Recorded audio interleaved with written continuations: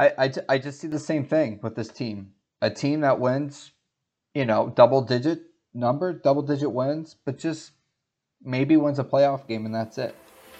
Welcome to the Sports Forecasters Podcast. Thank you for tuning in today. This podcast has been created not to dwell and over-evaluate what has already happened in the sports world, but to predict and to forecast what has yet to come. From game picks to draft picks, and from trades to free agent signings, we will let you know what happens before it happens. Your hosts, Nick and Nate, will evaluate, study, and understand sports patterns, tendencies, and nuances to better prepare you on what to expect. Just like weathermen, but way more accurate. So if you like to pick games or you simply just want to be in the know before anybody else, you are in the right place. Enjoy the show.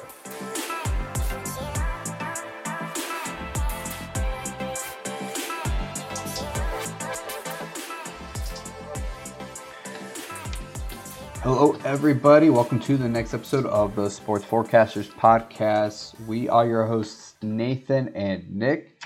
What's going on, man? It's July. Did you have a good 4th of July weekend? Had a pretty decent one. Definitely lovely weather for the weekend. No rain. Just starting to get muggy towards the end, so lots of time in the pool. How about yourself? Had a good time. I actually got the drone out for the firework display here in Findlay, so actually had a pretty cool recording, put some epic effects and music to it. So check out Facebook. You guys should totally see that on my Facebook profile. So had a lot of fun doing it. So we had a good time.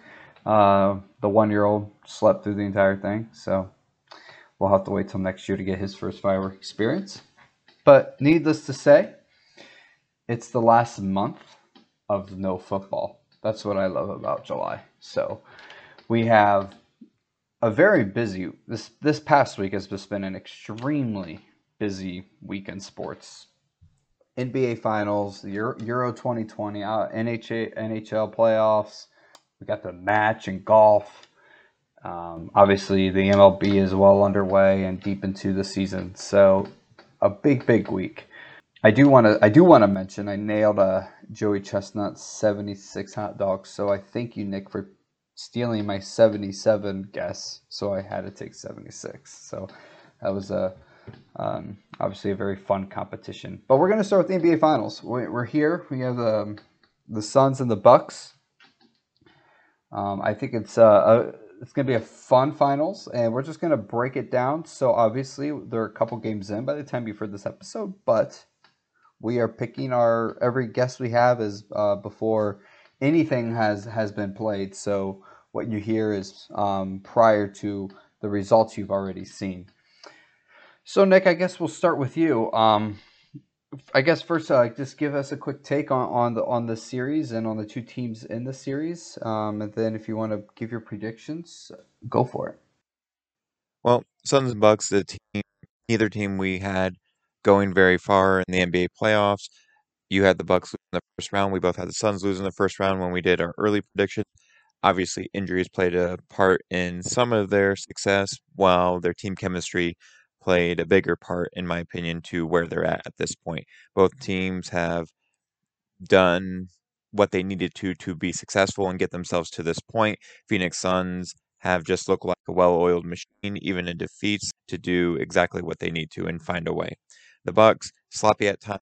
We've scratched our heads, written them off many times, and they just seem to find a way to make here. At this point, we're not sure what Giannis's knee is going to look like, so that really plays a factor in looking at this series and what we're going to get. Not that you're hoping for him to make that final free throw shot, or for the love of Pete, if he gets back in the court, stop shooting three-pointers, dude. Just stick to what you do well. But with all that being said, just looking at this series and everything, like you said, I think it's going to be a fun series. It's going to get back to that big team chemistry and teams building their foundation from multiple drafts, holding on to players for long periods of time. In the end, I do think the Suns win. The Giannis injury keeps me from really thinking the Bucks are going to be able to steal this and take this away. So I'm going to go with the Suns in 6. What's your take, Nathan? Yeah, very similar teams actually in a way. I feel like these two teams have built through the draft more than free agent signings, simply because Phoenix and Milwaukee aren't at the top of most players' lists to to play for on the free agent market. So these teams really have to build through the draft, and obviously they've done a fantastic job at that. Another similarity, they both made, uh, I think, a very good trade in the offseason to get a point guard, which is, I think, was a weak point in each team's needs. So similar in that aspect, where they made a key trade to get that point guard on that team to help lead that position. So very very similar styles and way they form their team. So this is very atypical in this NBA era. We typically have a dynasty going to their third, fourth, fifth straight finals, right? Defending their championship. Typically, we have at least one, if not two, super teams playing. Very atypical, and I think it's good to see something like this. Changes it up a little bit, give the little dog a chance. But I guess my initial prediction, I do think the Suns win, simply because at this point, if you make to the finals, you're playing really really well. You can't just make it this far and not play well. I do look at two things: its health and its consistency at this point. I don't need to look at much else, because obviously they're here at the finals. So I need someone who's going to put 4 good games together to win this thing, and I need a team that's going to have a healthy lineup each day they play. So obviously Giannis's knee is a concern, but that was the only injury they had. The only injury the Suns had was Chris Paul out for COVID reasons. So I don't know how Giannis's knee is gonna influence. I don't know this series. I don't know how bad it is. I just think it's a miracle that he's even back. I remember texting you when it happened. I said, "There's no way he even plays next year." That thing is blown up. I've never seen someone bounce back from a hyperextended knee like that, and that wasn't just like a slight hyperextension. That was pretty that was a pretty good hyperextension of his knee. And they call him the Greek Freak for a reason, as you told me. It's just, that's incredible that he's playing. Incredible. I thought he was out at least a year. So, but it could influence. But the Milwaukee Bucks played very, very well without him. So I'm really on like, I'm not really sure who to pick here, but I'm picking the Suns. I'm going to do 7, though, just because it's the finals. But the Suns team reminds me of the 2011 Dallas Mavericks. They knock off the defending champs, the LA Lakers, just like the Dallas Mavericks did 2011.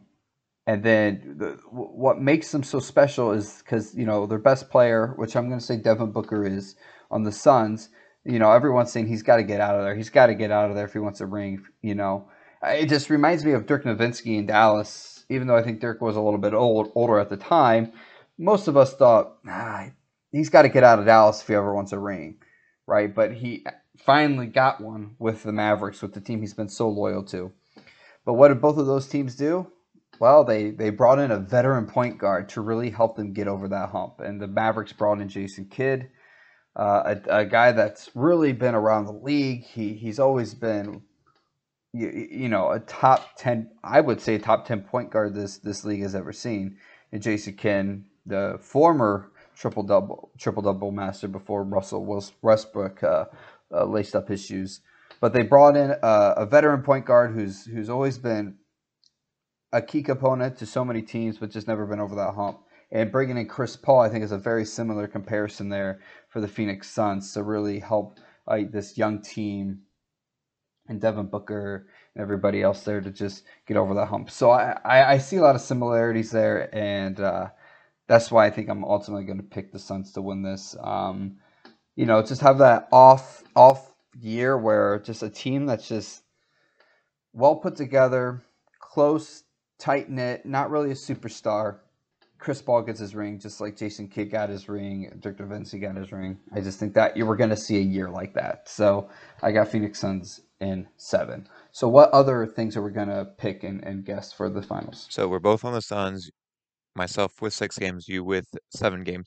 Now we're going to look at who's going to be the finals MVP. Now, I can't remember a time in history since I've been watching, and maybe you can correct me on this, Nathan, where an MVP was from a losing team. So if we continue with the trend that we've seen the last few years where the winning team has the MVP, which makes sense. We both picked the Suns. Who do you have from the Suns winning the MVP, or do you have someone different? It's going to be the Suns. I think it's really going to be between Devin Booker and Chris Paul. Chris Paul played pretty lights out that last game. But I really, as much as I want to pick Chris Paul, I think it's going to be Devin Booker. I think this is going to be his series to win. Drew Holiday is a great defender, and he may play Devin Booker once in a while, but they're going to need him on Chris Paul. And I think Chris Paul and Drew Holiday are just going to like eat each other alive defensively, and they're offensively, neither of them are really going to have great series. I think Devin Booker is going to have the great numbers and the great series and the clutch buckets and some of those iconic moments that I think ultimately gives him the MVP. Who do you got? I was between these two individuals you just mentioned, Devin Booker, Chris Paul, and I was just going with the storybook ending for Chris Paul, who's really been trying to climb the mountain, finally getting that championship, and then getting the MVP trophy. It's really going to come to, I think it's going to be a tight race between those two throughout the series. They're going to have many similarities in their numbers, whether that's in points or assists or different facets of the game. So with it being a voting contest towards the end, I think Chris Paul ends up getting it in the end just because of that whole putting a bow onto that perfect season for Chris Paul. The next thing we're going to look at is Nathan and I are going to try to make a guess on how many total points will there be scored in the final game, the clinching game. So, Nathan, how many points do you think will be scored by both teams combined in the final game of the NBA season? So I have it going to 7 games. So game 7 of the finals, I mean, you're just giving it 120,000% at this point. Especially because you've got two teams that all of these players have really never been to the finals before. None of them have a ring. Maybe Jay Crowder does. I know he's been to the finals. I don't know if he has a ring or not, but the hunger is there on both ends. So I just think when that's and then plus it's like the end of the season, legs are shot. So this is gonna be a very defensive battle. I think it's gonna be low scoring. I'm gonna have like a 110, 107 last game of the season. So I've got 217 points. Excellent guess. I actually had low scoring as well. I actually went a little lower than you on this one. I said 212 points for the end of the game. Both teams have come in playoff rating wise very great defensively. The Suns have allowed 101 points, while the Bucks have allowed 104 points. Pretty good defensively. So I have 212 points for the final game of the series. So with that being said, now we're going to switch gears from the NBA, and Nathan has a hot take here. Recently, we've had a lot of Olympic news coming through the sports news feeds of different things going on. Unfortunately, on the Olympic side of it, right now it's who's not going to be in the Olympics, and there's various reasons why athletes aren't able to compete. Nathan, I'll let you take it away from here. What is your take for this episode? Yeah, my hot take for this episode, just this last week or two here, there's just a lot of rules and breaking of rules and rule changes, professional sports, collegiate sports. I just kind of want to break this down a little bit here because there's a lot of people defending these athletes, a lot of people defending a lot of things that they're doing. And I'm not here to defend the rule itself. I'm not here to say whether the rule's right or wrong. That's not the point. I'm talking about breaking rules. And so I first want to start with the NCAA. So recently, I think as of July 1st, 2021, collegiate athletes are able to make money off their name, their image, and their likeness. Right? So they've never had this opportunity in the past. I think it's a rule that's well overdue. I think Nick and I both agree on that.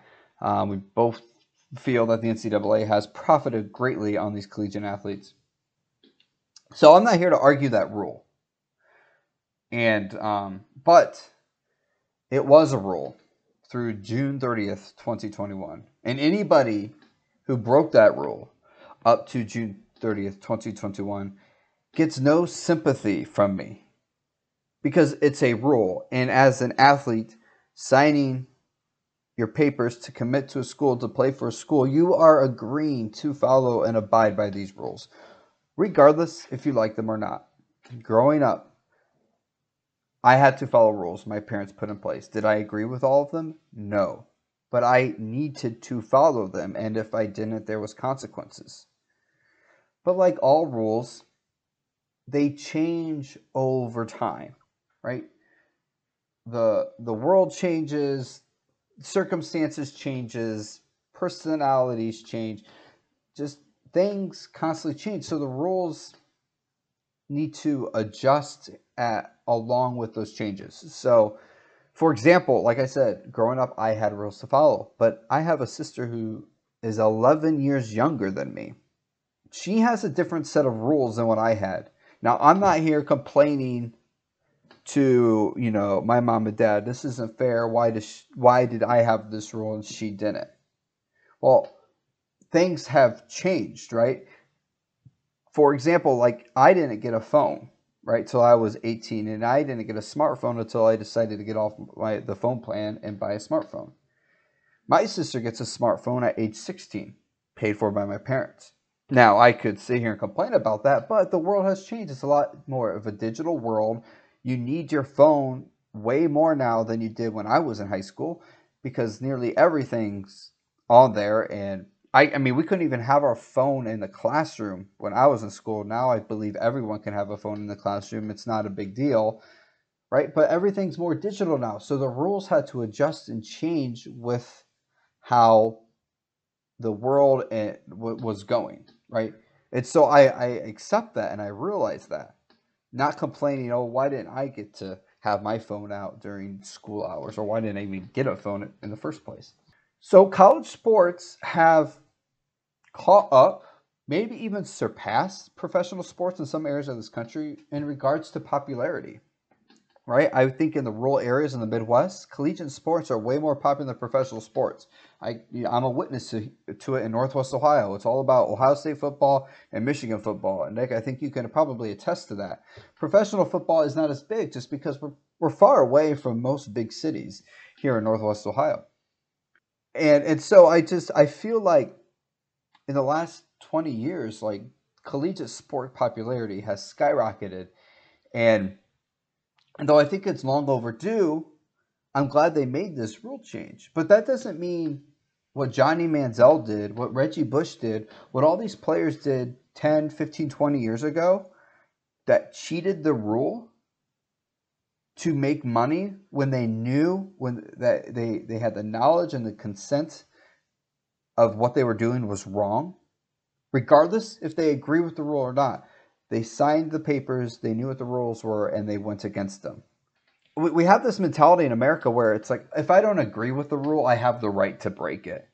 That's not how it works. I signed rules to work for my company, right? Non-compete, right? I can't just quit my job and go work for another company that does the same thing. It's a non-compete, right? It's even though I don't maybe not agree with it, I signed the papers. It's in the contract. Workplace dress. I don't always agree with what we had to wear to work was needed. It wasn't going to affect how I worked, but I had to do it anyways because it was the rules. Just because I don't agree with them doesn't mean I don't have to follow them. So people like Reggie Bush, Johnny Manziel, and numerous others, I'm sure, decided, I don't like this rule.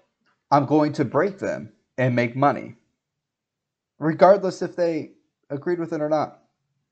But here's my biggest take here. People are just vowing for Reggie Bush to get his Heisman Trophy back, or vowing for him to get all his records back that they took away because he broke this rule. I am not. I'm going to be the unpopular opinion, but he does not deserve any of that back.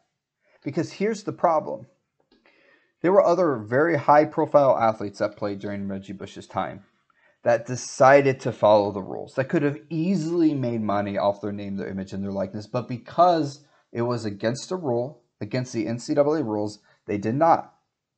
Their names are in the record books. They have Heisman trophies in their homes. Reggie Bush doesn't. So now that we changed the rule 20 years later, now the person that broke the rule that wasn't doing what he was supposed to, made a profit in college when it was illegal, and has all the records and the awards that he got. While the person that did follow the rules 20 years ago didn't make a profit, even though they could have, because they followed the rules, and all he has is the awards and and the records. You can't go back and everyone says, "Oh, we got to go back and rewrite and repair what we did." No, the rules were the rules, and he broke them. End of story. Because if you try to go back in time and fix everything, we're going to be constantly doing that. There's rules today in the NCAA that will change 20 years from now. Are you going to try to rework things, then? No, because the rules are the rules today. If you break them today, you break the rules. You're not innocent 20 years later when it's not a rule anymore because you broke it when it was a rule. And that's the other confusion we have. Reggie Bush isn't innocent now. Johnny Manziel isn't innocent now because it was a rule when they broke it.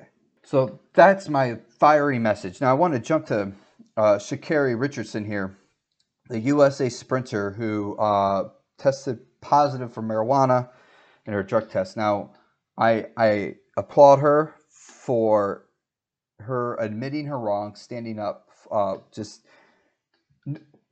knowingly admitting it and not trying to make excuses. I applaud her for that. I'm proud of her for that. So this has nothing to do with her or anything, and it has nothing to do with the rule itself. What this has to do is everyone trying to defend her.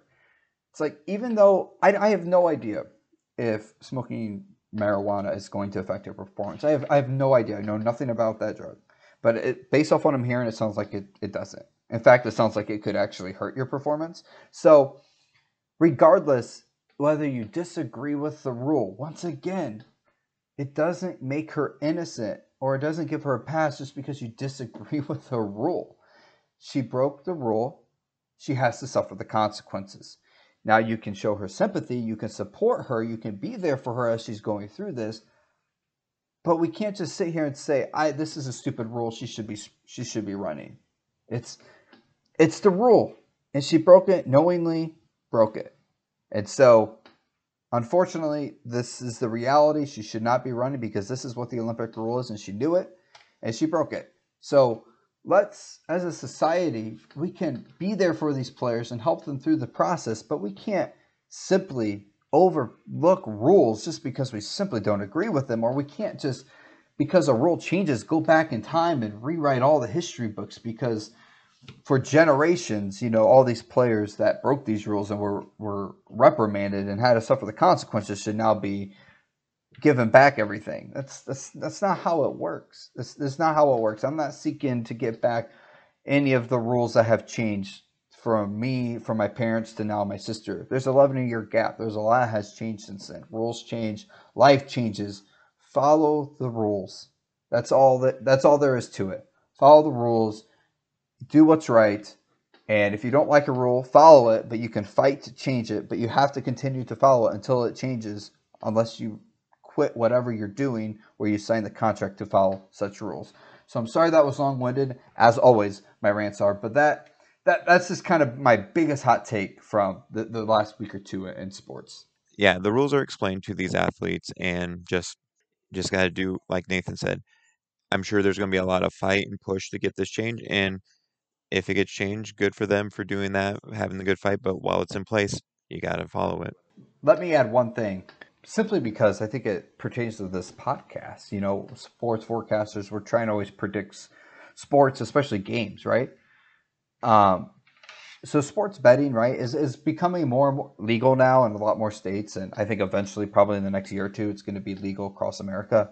But right now, it's not legal in some states, and if you think that's because you disagree with it and decide to do it anyways, and get caught, like, even though 2 years from now that rule's probably going to change, you're still guilty. You can't go back 2 years and be like, well, I broke it 2 years ago. Now you changed the rule. Now I'm innocent.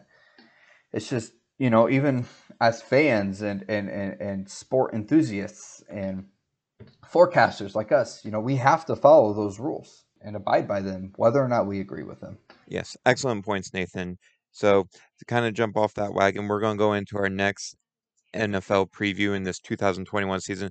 Last week we looked at the AFC North. We decided not to go NFC North because we feel like there's going to be a lot of turmoil there. So the next few weeks we're going to be jumping around different divisions. Like Nathan and I talked about, we're going to try to talk about divisions we feel where their lineups are pretty settled, where there may not be potential trades of certain positions that may happen that could change how we look at it. Yeah, could that change the wins and losses we're projecting for the divisions we are talking about? Maybe, but that's part of doing picks before the season begins. Like things change all the time, injuries and everything. But we're going to do our best to look at the divisions we feel are settled. And today that's the NFC West. And just like last week, we're going to go in order of how they finished last season, just kind of running through the teams, talking about them, what we're seeing about them, what we think it'll be. And then at the end, we'll give our division breakdown of who we think will be at the top of the mountain for this division, working our way to the bottom, actually work from the bottom to the top of the mountain because that's how mountain climbing goes. You start at the bottom, work your way up the top. Our season preview begins with the Seattle Seahawks for the NFC West. They were division winners last year, going 12-4. Nathan, what's your take on the Seahawks? Always a big Seahawks fan. I always think highly of them. Russell Wilson is a phenomenal football player, and I call him a football player, not just a quarterback. I just think he can do so much with his mind, with his arm, with his legs. He builds up everyone around him. He's literally a coach on the field. Just a high IQ football player. I love everything about this guy at quarterback. So, but the thing the Seattle I don't like is their coaching. I think Pete Carroll is overdue. I think he's on borrowed time there. His style is outdated to me. I feel like he's kind of stubborn in his coaching. He had a lot of success early on, but just remember, he failed in the NFL a lot before this third shot that he got in Seattle. And he inherited the best defense in the league and a diamond in the rough quarterback in Russell Wilson, and went back to back Super Bowls. And guess what? He blew. They should have won back to back Super Bowls, but he blew it in the second one with this a very poor play call. Obviously, with the Karan Butler interception, very famous interception there. So just this team should have had way more success the last 10 years than what they've had, and that's all because of Pete Carroll. So I just see the same thing with this team. A team that wins, double digit wins, but just maybe wins a playoff game and that's it. Just like they have last year and all the previous years. I don't see them making. They're not a Super Bowl contender to me. They're not going to go deep into the playoffs. I just see them maybe a one and done in the playoffs, or maybe get past the first round. But that's kind of how I see Seattle.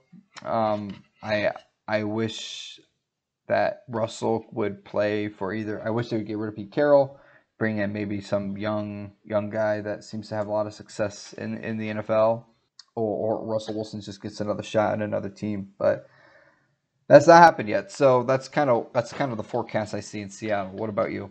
Seattle's a team that when Pete Carroll came, like you said, came into a defensive juggernaut. They had a great system and just executed well, decimated, highest scoring team in NFL history in the Denver Broncos. Like it was jaw dropping to see that Super Bowl. But since then, it does feel a lot like they've kind of rested on those successes and that second Super Bowl. Just everyone will always question that call.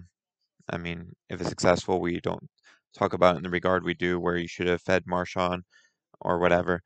But since then, the biggest thing that I've been concerned about with Seattle is their inability to address the offensive line. It just seems like year after year, beginning of the season, they look like world beaters. Last season is a great example. First 5 weeks of season, hands down, everyone thought Russell Wilson was MVP, him and Aaron Rodgers going neck and neck. And then after, I want to say week 6 or 7, it just looked like they couldn't put anything together. Like Seattle was bafflingly bad offensively. They looked like they couldn't get anything going. Part of that came down to running backs being hurt, but the biggest thing is the offensive line. They just have never addressed it. And with a quarterback like Russell Wilson, they are fortunate that he stayed as healthy as he has. I mean, I'd have to go back and look, but I can't remember him missing any times as a quarterback in the league. He's probably missed a game or two, but last season he didn't miss any games, but it just feels like the last 2 or 3 seasons he's just been running for his life, especially the later half of the season now.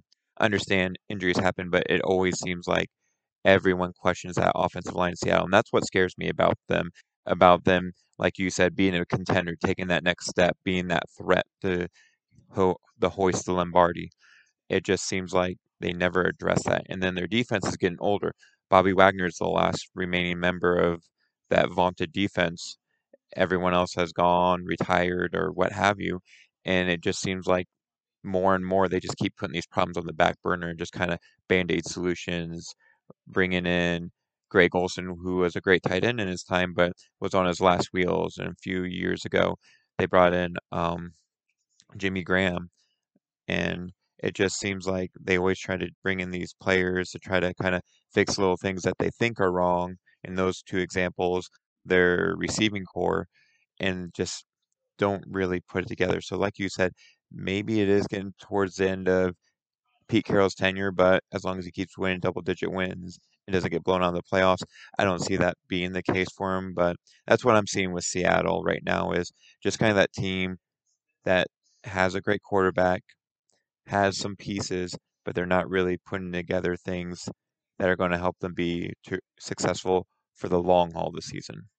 So, moving on to our next team, the Los Angeles Rams. Nathan, what are you seeing with the Los Angeles Rams? I really like this team. I think they I think they made the right moves. This was a team that had a liability at the quarterback position. I know he made it to a Super Bowl. I get it, but Joe Flacco's made it to a Super Bowl as well, so it's possible. um, I think they made the right move, and I think they actually got the right guy for this spot. A guy that's very talented, very competitive, and very, very hungry for a Super Bowl ring.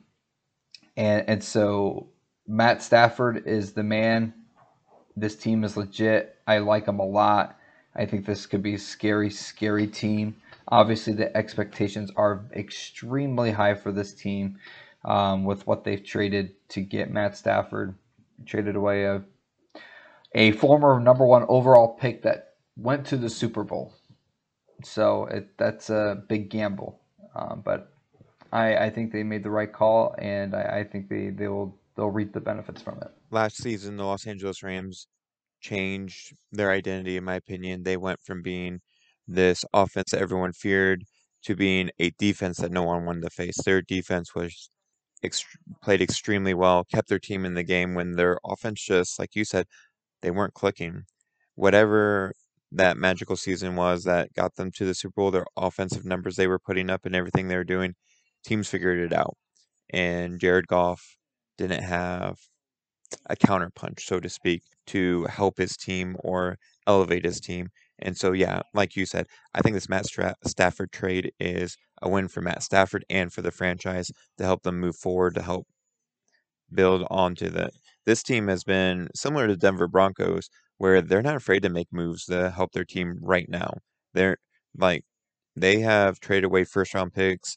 It feels like for the last 3 seasons, Jalen Ramsey. Now they get Matt Stafford, and they're just not afraid to make moves. Not necessarily first round picks, just not afraid to make moves, make things happen through trades.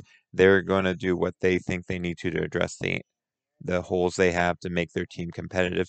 And that's what they've been these last few seasons. They've been a very competitive team, a team that last season had 10 wins, made it to the playoffs, and just, I mean, really that quarterback liability is what really cost them in that playoff game. So I definitely see them in an upward trend this year as well. Just see them putting together some good things and adding on to this division where last season we thought was going to be competitive. I think that's what the story is going to be this season for this division. It's going to be a very competitive, tight race down the stretch, but we're not in the wins department yet.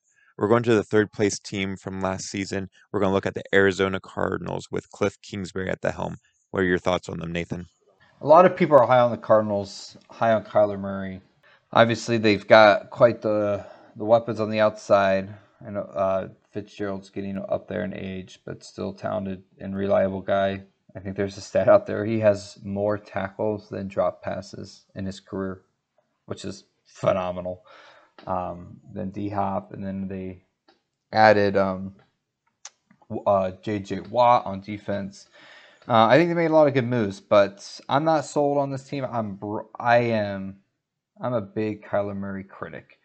I'm not impressed with this guy. He's an athlete. He really runs around, but that dude, man, he is gonna get squished like a little fly sooner or later. Um, I think he plays carelessly. He plays out of control, and he turns the ball over too much. It's just people think, oh, it's just the growing pains. He doesn't have the right guy in Cliff Kingsbury at the helm leading this team. Um, in my opinion, to help this guy grow.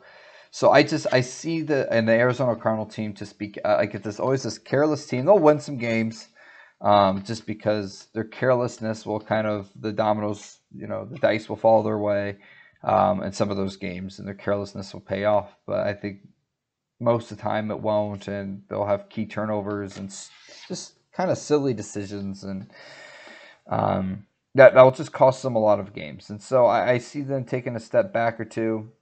And I'm just not sold on this team. I'm not sold on Kyler Murray. I think they're going to be. I think they'll certainly underperform this year. Last year, Arizona Cardinals coming about the midpoint of the season looked like a team that could make playoffs. They had that Hail Murray pass that everyone talked about where they edged out a win against the Buffalo Bills. And they were a team, honestly, defensively surprised me. I thought defensively would have been their glaring weakness, but they were a solid unit last year. They do add J.J. Watt, as you mentioned before, and Malcolm Butler, who has seen better years, but maybe could be a good piece. He won't be anything like they lost in Patrick Peterson, big franchise player they've lost, but we'll see how that works out. Kyler Murray, like you said, has a lot of great skills or abilities, but the system doesn't warrant him to develop more. He's kind of just a gamer, so to speak. He can make these kind of highlight reel throws and make those big time plays here and there, but the string things together sometimes seems to be a problem, especially down the stretch last season. I remember we were around Christmas time, they lost to the 49ers, who were decimated with injuries and just couldn't put together. They just didn't have any answers. And I think that really comes down to Cliff's experience in the NFL, only entering his second season. Cardinals are a team on paper, it looks like they picked up good players in J.J. Watt, A.J. Green, Rodney Hudson on the offensive line, but these are players that are getting long in the tooth. J.J. Watt, I think, has playing in the tank still, but A.J. Green was pretty much a ghost in Cincinnati. Rodney Hudson, being an offensive lineman, I'm sure he still has great contributions to add to the game. It's just I just don't know if this team has everything to put together to make a step forward this season, like you alluded to. So I'm seeing many similarities. I don't see them being quite hitting quite as many successful points as they did last season, but we'll get to that in a few moments. Our last team to talk about for this division, just giving our preview before we give our wins, San Francisco 49ers. Nathan, what do you have on them? This is the biggest mystery of them all. Obviously, they traded up to get Trey Lance, a quarterback who seems to be high on everyone's list. They really like this guy. Want to see him play. Sounds like he's having really good practices. People like him. But the question is, when does he play? Does he play at all this year? Will he come in the middle of the year? Will they trade Jimmy? Right? What if Jimmy does good? Right? So there's just so many dilemmas. Right? So to me, at the end of the day, I just think they're gonna be just an average football team. Obviously, they were all underwhelming last year, but Jimmy G's not the guy. I've never been a fan of him. If he's healthy, he may play well. He may not.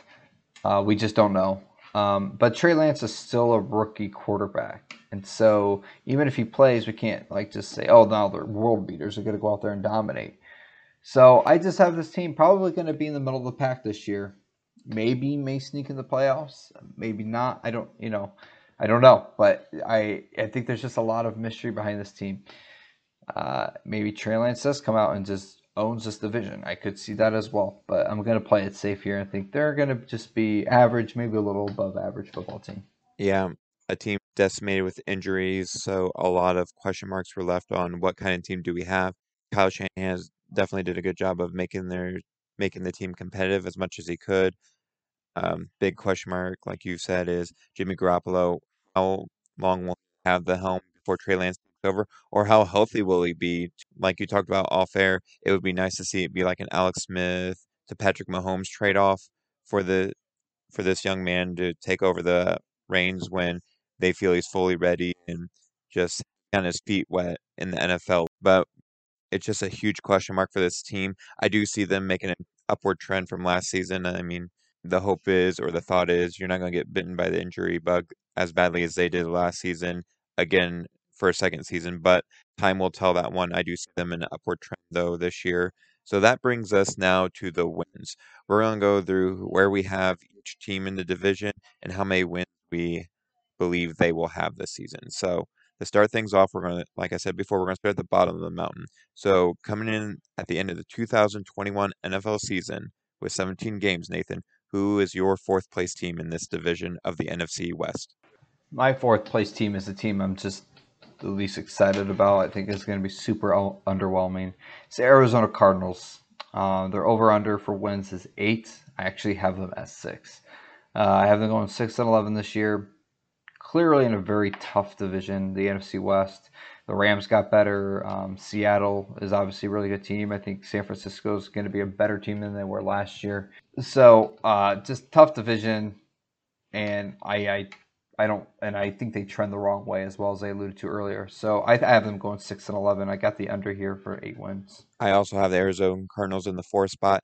I'm just just a hair more optimistic. I have them getting 7 wins.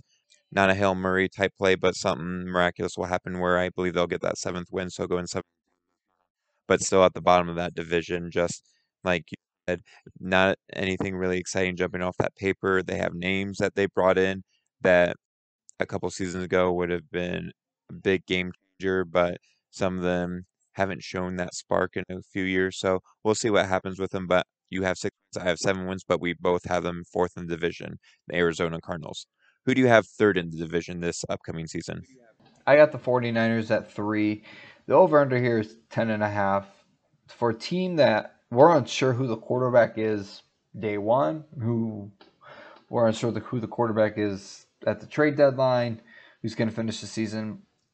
To expect 11 wins out of this team, that's too much of a gamble, in my opinion. Like I said, I thought this team is going to be about an average football team, given the situation, given the unknown at the quarterback position. So I have them going 9-8, just getting barely above 500. Once again, like I said before, it's a tough division. You know, it's not like they're going to go 5-1 in their division. I just see this team back and forth, win game, lose a game, win a game, lose a game. Just you just don't know who they're going to be.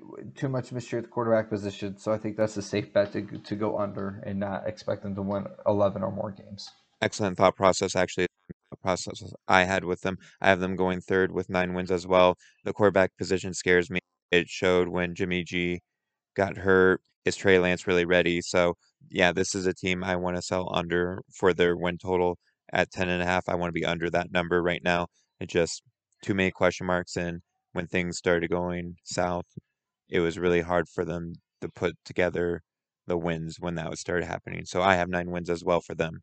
Now it comes to the top two, and I don't know about you, Nathan, but this is where I had a lot of debate. Who's going to be first? Who's going to be second?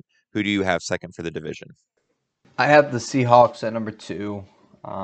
Let's say if they had a rookie coach, I probably would put them at 1. But I think, like I said, Pete Carroll's liability here. Uh, you know, there's a reason Russell Wilson hasn't even have an MVP vote, and it's not because of Russell Wilson. It's because of the coaching there. I mean, that guy's way too talented to not have an MVP vote, and it's not his fault. It's just at the end of the season, people figure this team out every year.